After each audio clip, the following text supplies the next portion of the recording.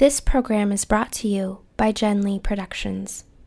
At jenleeproductions.com, you can find resources to nourish and inspire, including home retreat kits, home study courses, books, and accessories. You can also join our free Emerging Icons video series, or sign up to get good mail the old-fashioned way and receive our full-color, magazine-ish catalog in your mailbox. Jen Lee Productions. Hold the possibilities in your hands. I'm Jen Lee, and you're listening to Retrospective. My guest today is Michaela Bly. Michaela is a scholar, an educator, an artist and performer who has appeared on stages and in schools across New York City.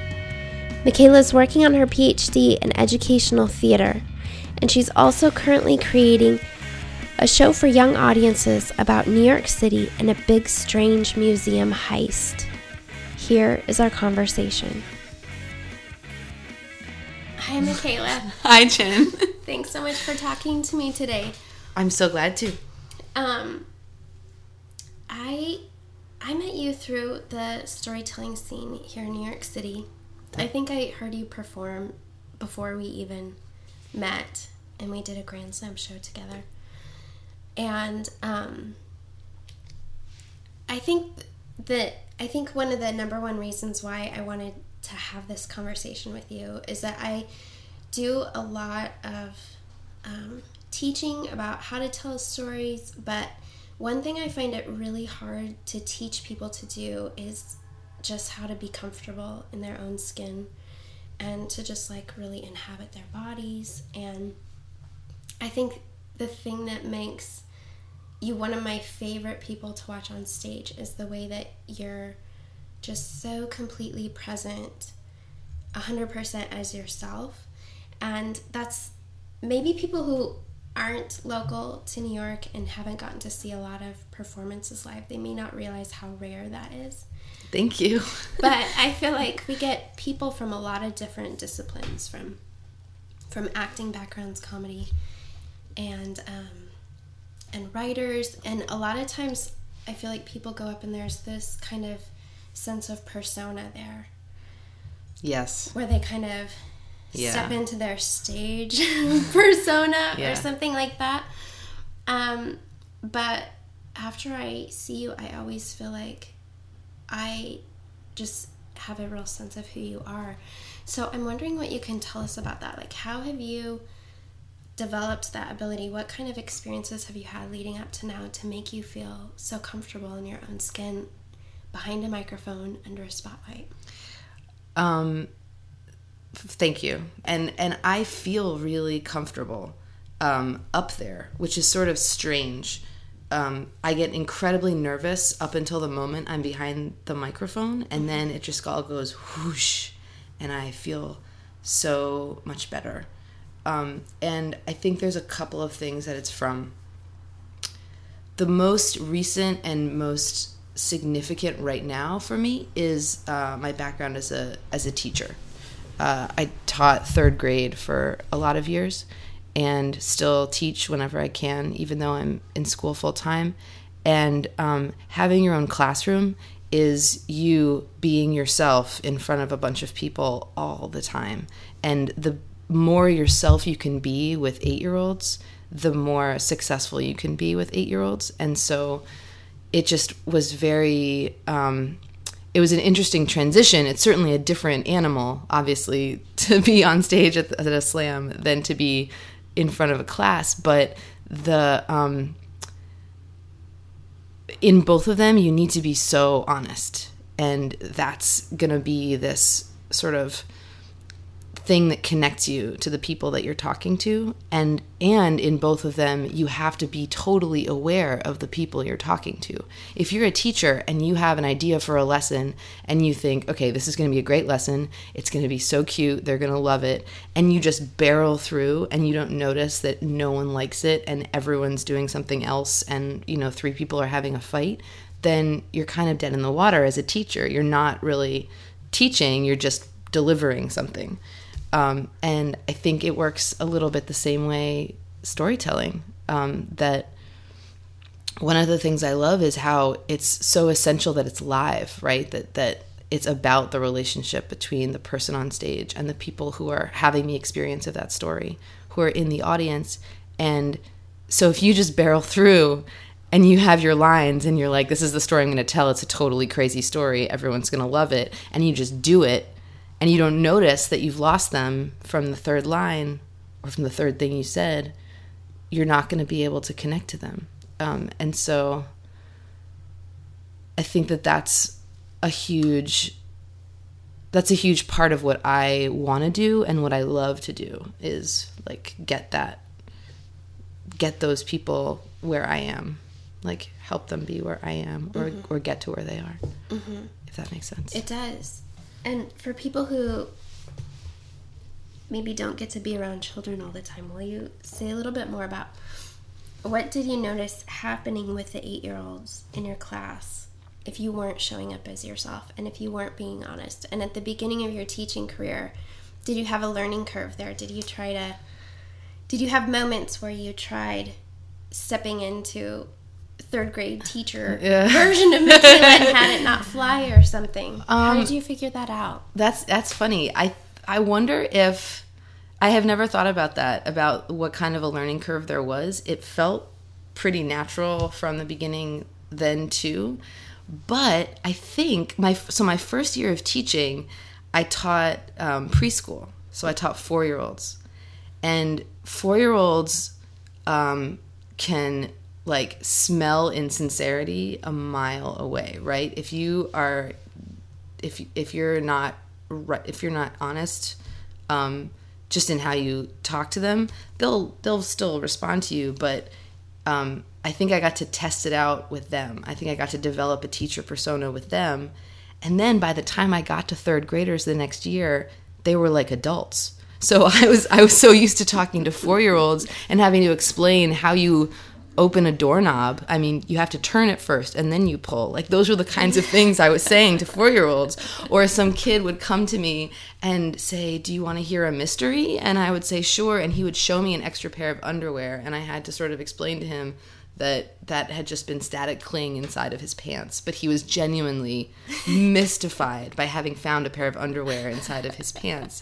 So those were the kinds of conversations I was having then. And then suddenly in 2001, I was with third graders and something would happen like politically and they would come in and say, why is this happening? And the idea that was the kind of thing I had to explain to them, suddenly I was like, oh, I have to then just really talk to them.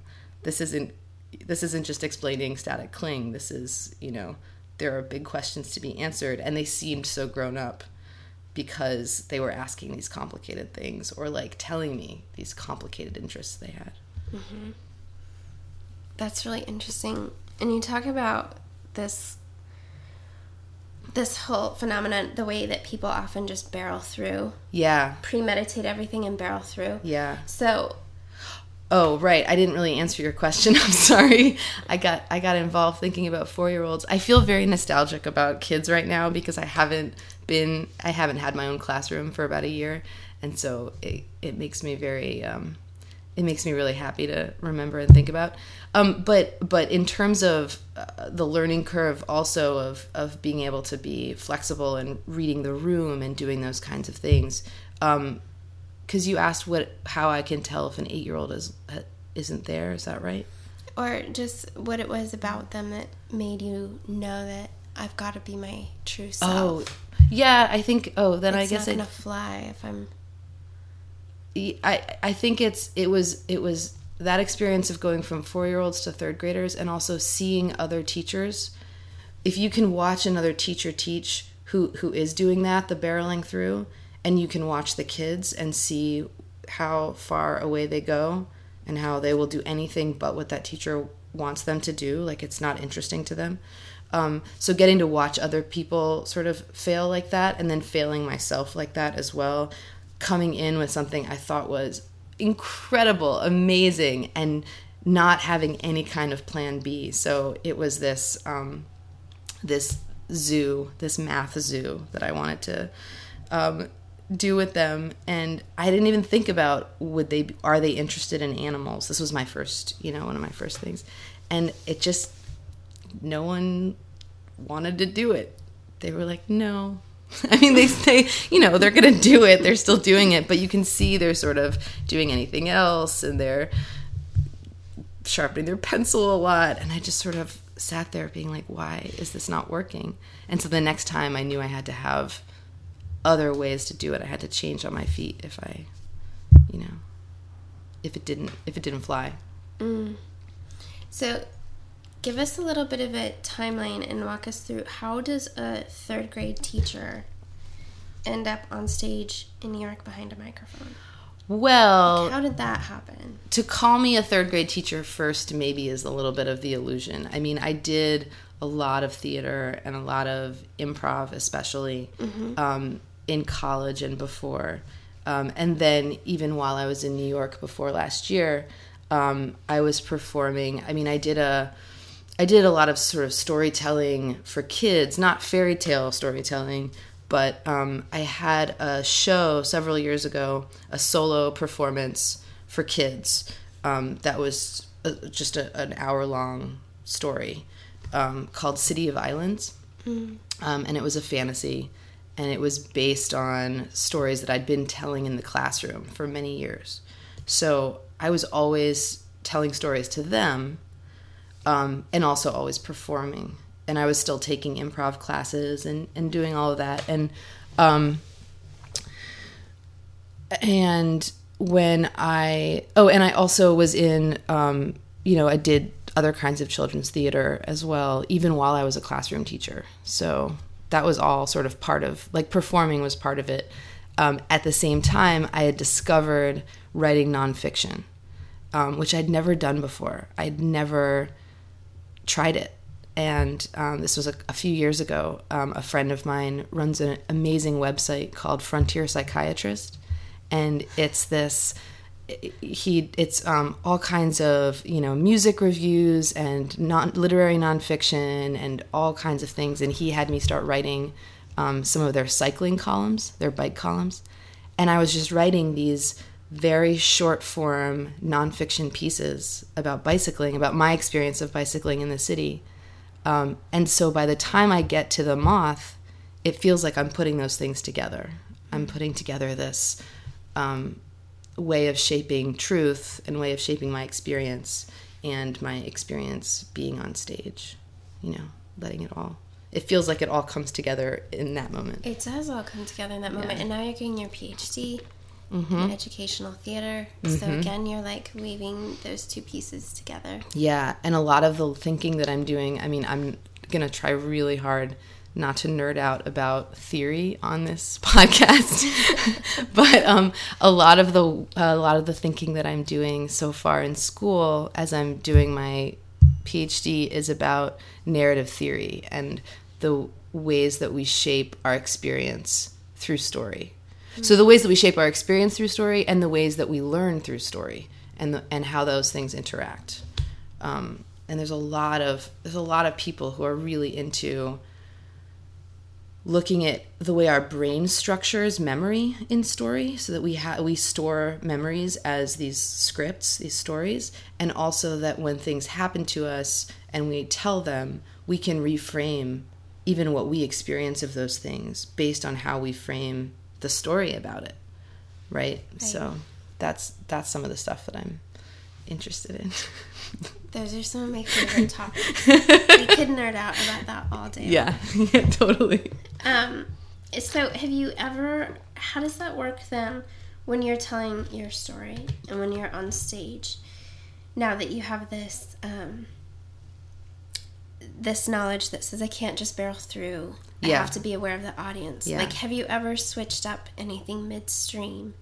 Well, it's less about switching something up, because the audience isn't going to, right, the audience is more polite than 8-year-olds, so the audience isn't going to suddenly, like, raise their hand and go, I need to go to the bathroom right now, or I need to sharpen my pencil. You don't get as many clues from them. But rather than changing midstream, what's more likely to happen, and one of the reasons why I think it's so much more honest of a form than just delivering a monologue in terms of being yourself in front of them, is if you get a response about one part of it, it's going to help you remember something else, right? That you're getting, while you're telling it, you're also remembering things. Your storytelling is not finished when you've prepared your story. And so if you remember something else and you've got memorized lines, you're gonna think that in your head, but you're gonna go ahead with your planned monologue. And if you're open and you're able to say, oh, and now that I think of it, he actually wasn't even that tall, or whatever, it's a ridiculous example, but you know what I'm saying, that you're going to feel like you're having a conversation. So if it reminds you of something, you're going to be able to say it. Or if you decide, I'm just thinking of this story I told recently. Can I give? Yes, please. A story I told recently when it was a story about high school, and you can tell us the story if you want. Oh, or however much you need. Okay, yeah. So it was a story that I told at the Moth a few weeks ago, or maybe a couple months ago, about my high school English teacher and being in love with my high school English teacher. And there had been another girl who was also in love with my high school English teacher. And I was sort of very brainy, and I didn't have a lot of friends. And she was really sexy. Like, that's what I remember about her, that she was... And I was not sexy at all at 15. And it's not a word you would use to associate with me at 15. And so I had sort of constructed this story as I was preparing to tell it as this thing of me being this sort of like pudgy, brainy girl who didn't have a hope, and this girl being this very sexy girl. And literally as I was telling it, I realized that I had so much to offer at that point. Like, I saw myself with the same, sort of the way a high school English teacher, not the way that one did, but the way an adult would see a 15-year-old with like, oh, you've got a lot going on. You don't have that, but you've got a lot going on. And I felt this great approval of myself at that age. So instead of being, as it was planned to be, a story about this sort of pathetic 15-year-old, I sort of got to be a little proud of myself and go, you know what? I was actually quite smart and mature, and I didn't have that part going on, but that part comes later. And I found a perspective about it as I was telling it. Now, if I had kept with my original plan, I don't think the story would have read as well. I think it would have felt very like self-pitying a little bit if the story is just about poor me, I was such a awkward teenager. But it turned out that the crowd was really excited about all of the like nerdy parts of me. I was telling them about my favorite Shakespeare sonnet and how I had the same favorite Shakespeare sonnet as my high school English teacher. This was a legit thing. We were really close. We really liked that. It so happened that the crowd was really into that. I mean, I got a lot of response about it, and I felt really good about that. And I let them make me feel good about having had this nerdy connection with this English teacher. And the end of the story had been, I mean, I'm not really telling it, but the end of the story had been, I had bought him this gift of this full set of Shakespeare books to say goodbye to him, to sort of tell him how much I loved him. And I thought it was such a good idea, and then I suddenly realized it wasn't. It was a pathetic idea. And then giving them to him, he really responded to me as a friend. He saw them and sort of got really emotional, and it was really satisfying to have the nerdy part of me recognized and have that piece of it. Yeah. I love that. I think one thing hearing you tell that makes me think of is, I think one of the primary distinctions between doing story work versus just simply writing, which, there's this kind of whole world around writing and how to write and how to do essays, and we've all been schooled in that for years and years. Yeah. And a lot of story work has to do, for me, with unschooling myself from those things. And one of the things that is interesting about story work is that it's not one-sided. It's not in a vacuum, and that the listening actually transforms, that has this conversational nature, even if one person is on stage behind a microphone and everyone else is sitting politely in the audience. Yep. That it's still having that transforms it. So I think about how first of all, it gives you a container, right? And one of the things I love about the story audiences in New York is they're so extraordinarily generous. Yes. Yes. Compared to other audiences you might find at, say, stand-up comedy, where people might have their arms crossed and be resistant, like, you better make me laugh. Try to make me laugh. But there's kind of this stinginess about it, like, I'm going to make you really work for it. Yeah. But you never find that in a story crowd. Everyone's there because they love a good story. When you step on stage, they want you to do well.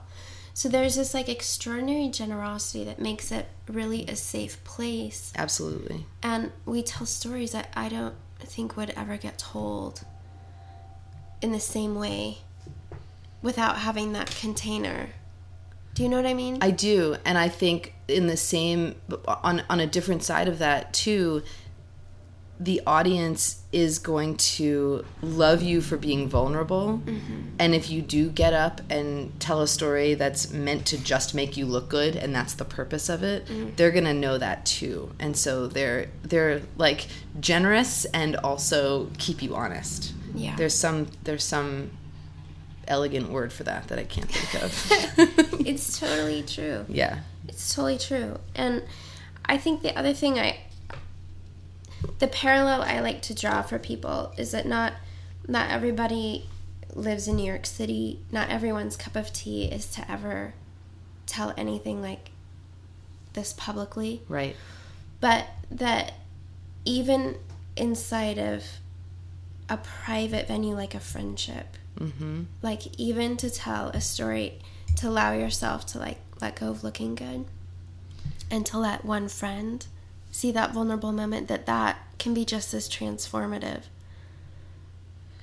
Oh, that's interesting. So that the experience of that, a friend telling another friend something vulnerable, is that friend as audience and you as storyteller. It's just no microphone. Right. That's gorgeous. Right. Yeah. So I just don't want people to exclude themselves and be like, I would never do that, or that's just for a certain select people. Oh, yeah, absolutely. Because the gift that, the giving your story to another person is, and the gift that having someone receive it and honor it, yep. that's something that all you need is one safe person to experience that.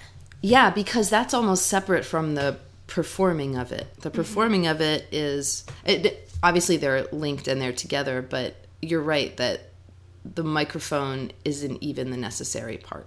Mm-hmm. The story is the necessary part. Right. There's storyteller, story, audience. Mm-hmm. It's not storyteller, microphone, Housing Works, big line, audience. Mm-hmm. That's true. That's true. And I think that's doing it makes you a really good listener as well in other contexts. I think having the experience of shaping a story and telling it and doing those things makes you able to listen to other people's stories in those other contexts better. I hope. I don't know, but I hope that's true. I hope that's true too. And I think, just as we're talking about this, I'm realizing that one of my biggest struggles when I did start writing and doing story work is that one of my inheritances, for better or for worse, mm-hmm. is that I was truly raised to be so concerned about the audience, even mm-hmm. if it was just one person. Mm-hmm. You know, I was instructed to never write anything down in a journal or diary that I didn't want the whole world to read. Wow. Like, there was just this sense of, like, that protecting the other person, even if they were, like, an abstract possibility of a person, trumped truth telling. So I was always so concerned, like, to really know who I was talking to. And like, if I had just met you, I would be really trying to feel out, where are you coming from? You know, where are you coming from religiously, politically? You know, what is your background before I share too much, so that I can take care of you, and not make you uncomfortable. Wow. Right? So that was so hard. So even then, so first I started doing work online, which is just a nightmare for that kind of thing, because you literally have the whole world. It's this anonymous hypothetical audience. And even now it's hard for me to sometimes say what I want to say, because I'm trying to take care of people. But in New York, at a story show, I think it was the first place where I felt really clear that I didn't need to take care of anybody. You know? Yeah, well, that's really interesting, because I thought, I was listening just now thinking about not just the taking care of the audience, but also taking care of the people who the story is about. Exactly. I know. That was a major thing. Yeah, because I was always taught, you preserve people's reputation. Right, you don't absolutely. gossip, which means don't gossip was code for don't ever tell a story with another person in it. But every story you have. How can you do that? So it was like, just don't tell, period. So that's how that arc went. Wow. And I couldn't protect the people my stories were about online. I couldn't protect them by publishing something in Barnes & Noble. Right. But I could show up and tell a room of strangers. Right. And I felt like I could contain that a little bit. Yeah. And that these people didn't know me. They didn't need me to be any particular way. And I think that was really like my first taste of freedom. And I still feel like I've lost count of how many years I've been doing this now. I still feel like I'm only in about to my ankles. Well, that part terrifies me. It just terrifies me, because I really do have stories about things that I'm not ready to expose the other people. Even if I change the names, even if I change the circumstances, all of those things. I mean, truth is truth, and I am not even ready to let that person know, even if no one else does, sort of what that meant to you, what that meant to me, what that was for me. And I feel like, so in college, I was the assistant to the curator of one of the curators at a rare book library. And there were, in the stacks, so I had something which was unheard of, which was keys to the stacks, which they would never have given an undergraduate now, but that's what they did. And in the stacks, there was this long row of gray archive boxes sealed with wax seals and with yellow police tape across them. What? And they were like yellow police tape, like 3 rows of yellow police tape on these 3 rows of gray boxes all the way down this aisle. I mean, it was crazy. And they were the Georgia O'Keeffe papers. And Georgia O'Keeffe had willed every single thing she wrote or did to this library. So all of her journals, all of the letters, her entire collection of books. The books she allowed to be opened, I wish I could remember this, but I'm not sure. But all of her papers and journals and letters were sealed until, let me make sure I get this right, and if I'm wrong, I'm sorry. The year 2000, or when everyone on this long list of people is dead. So she gave a list of all the people she knows, and she was like, when these people die, you can open these. Otherwise, they're sealed. And they were wax sealed. Like, she was so protective of all of that.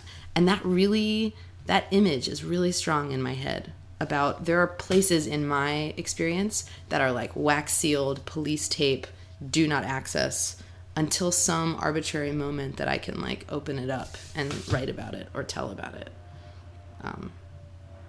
And I don't know if that's good. I don't know. Like, I know writers especially who just say, you got to do it. You just have to like make enemies or whatever. But I can't. No, I can't either.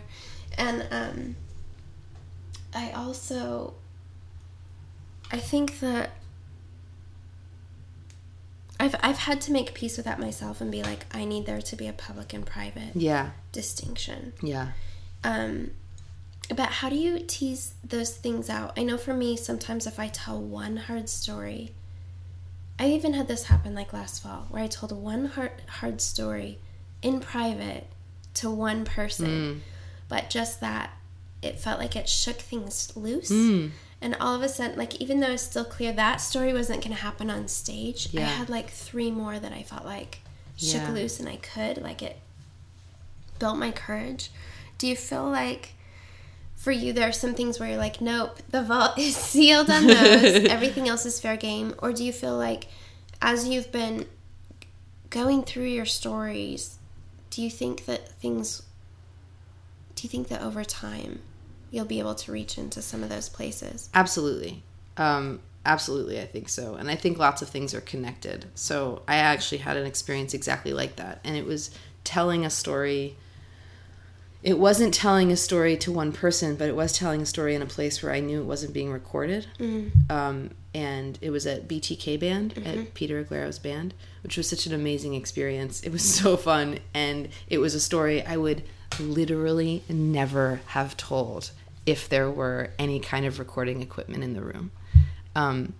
And just the experience of doing that got me to, okay, if I can do that, then here are all the things that reminds me of, and here are all the things that I can talk about surrounding what that story was. And there's also just these arbitrary moments in time where suddenly I sort of opened my eyes and went, oh, okay, now I feel ready to tell that story. Or now it's been long enough since that happened. Or now I feel brave enough to say to the person involved, I'm going to tell a story about you.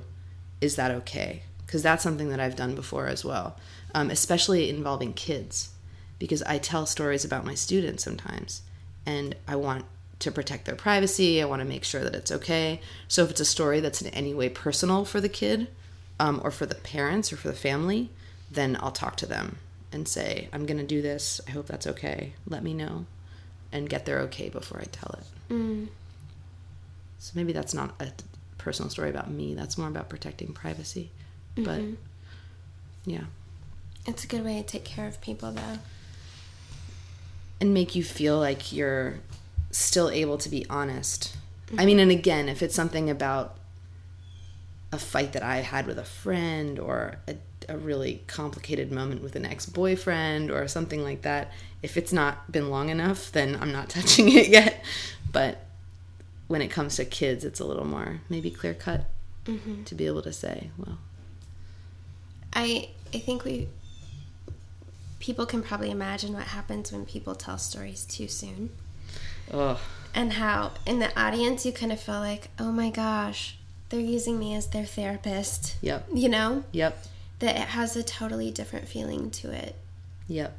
When people don't have enough distance to have a certain amount of perspective, or there's something about people still processing it. I don't know. How would you describe that? Well, I think there's 2 kinds of that. There's one where it happened last Thursday, and I just need to get this out and tell you what happened.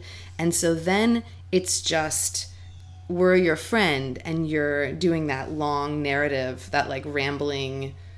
I imagine they're on their cell phone walking down Broadway, just like describing every single thing that happened, right? And then there's also, I sometimes see this too, very young people telling stories.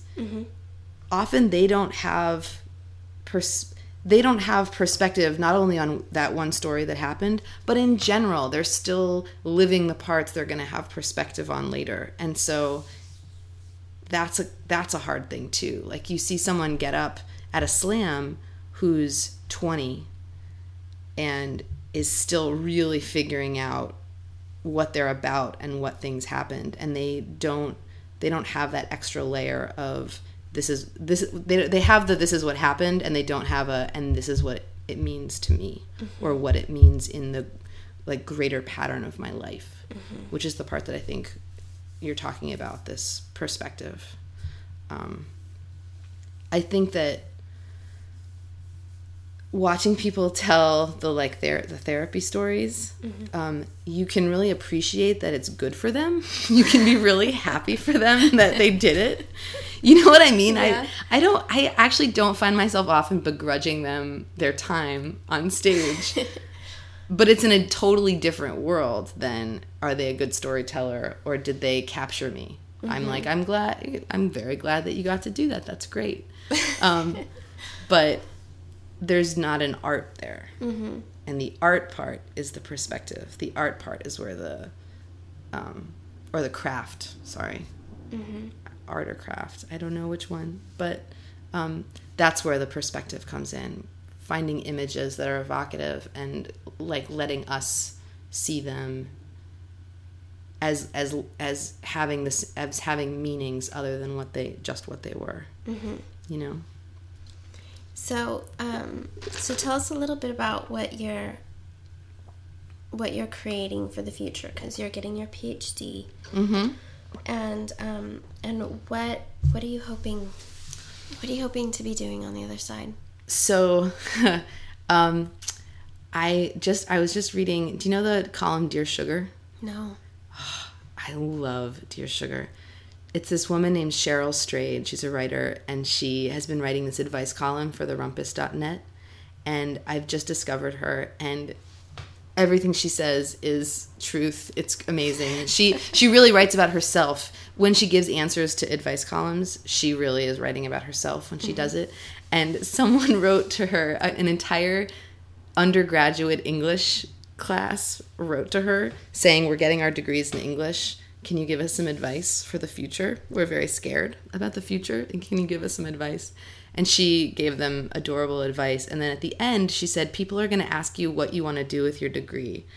And you can say a lot of different things. And one thing I suggest is say, I will carry it with me as I do all things that matter. And that has been stuck in my head lately because that's what I'm going to do after I get this degree is the same thing I'm doing while I get the degree. I'll just also have the degree. It's really time to be growing projects and exploring research and establishing, you know, what it is I want to be pursuing. I was a classroom teacher for so many years and feeling like I wasn't allowed to be an artist because I was a classroom teacher. And people would ask me, are you an artist? And I would say I'm a classroom teacher. And so I'm growing into being able to say, no, I'm a scholar and I'm an artist and I make things and I, you know, do these other things as well.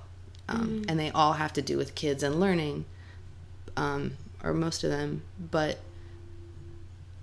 I'm allowed to have these other pieces of myself, you know. That's what I feel like it's giving me, is time and space and brilliant people with whom to be all these other pieces that I can be, that I am, you know. So I'm looking back at these shows that I used to write for kids. This solo piece I want to revisit and create more of, and doing storytelling with kids that's true also.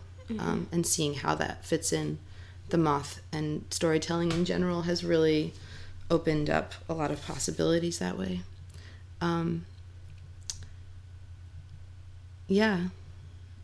I'm the people that I'm working with while I'm in school are really interesting, and to be able to take people who do theater for young audiences and people who do hardcore education research and people who do technology with kids, and to be able to put them together and make something totally new and different is very exciting to me. I love that. Yeah. And I think even with the true stories, I think kids are more hungry for that than people realize. Yeah. We had a really good friend of ours stay with us this summer and help us out with the girls. And my daughters literally mined her of every story she could possibly recall.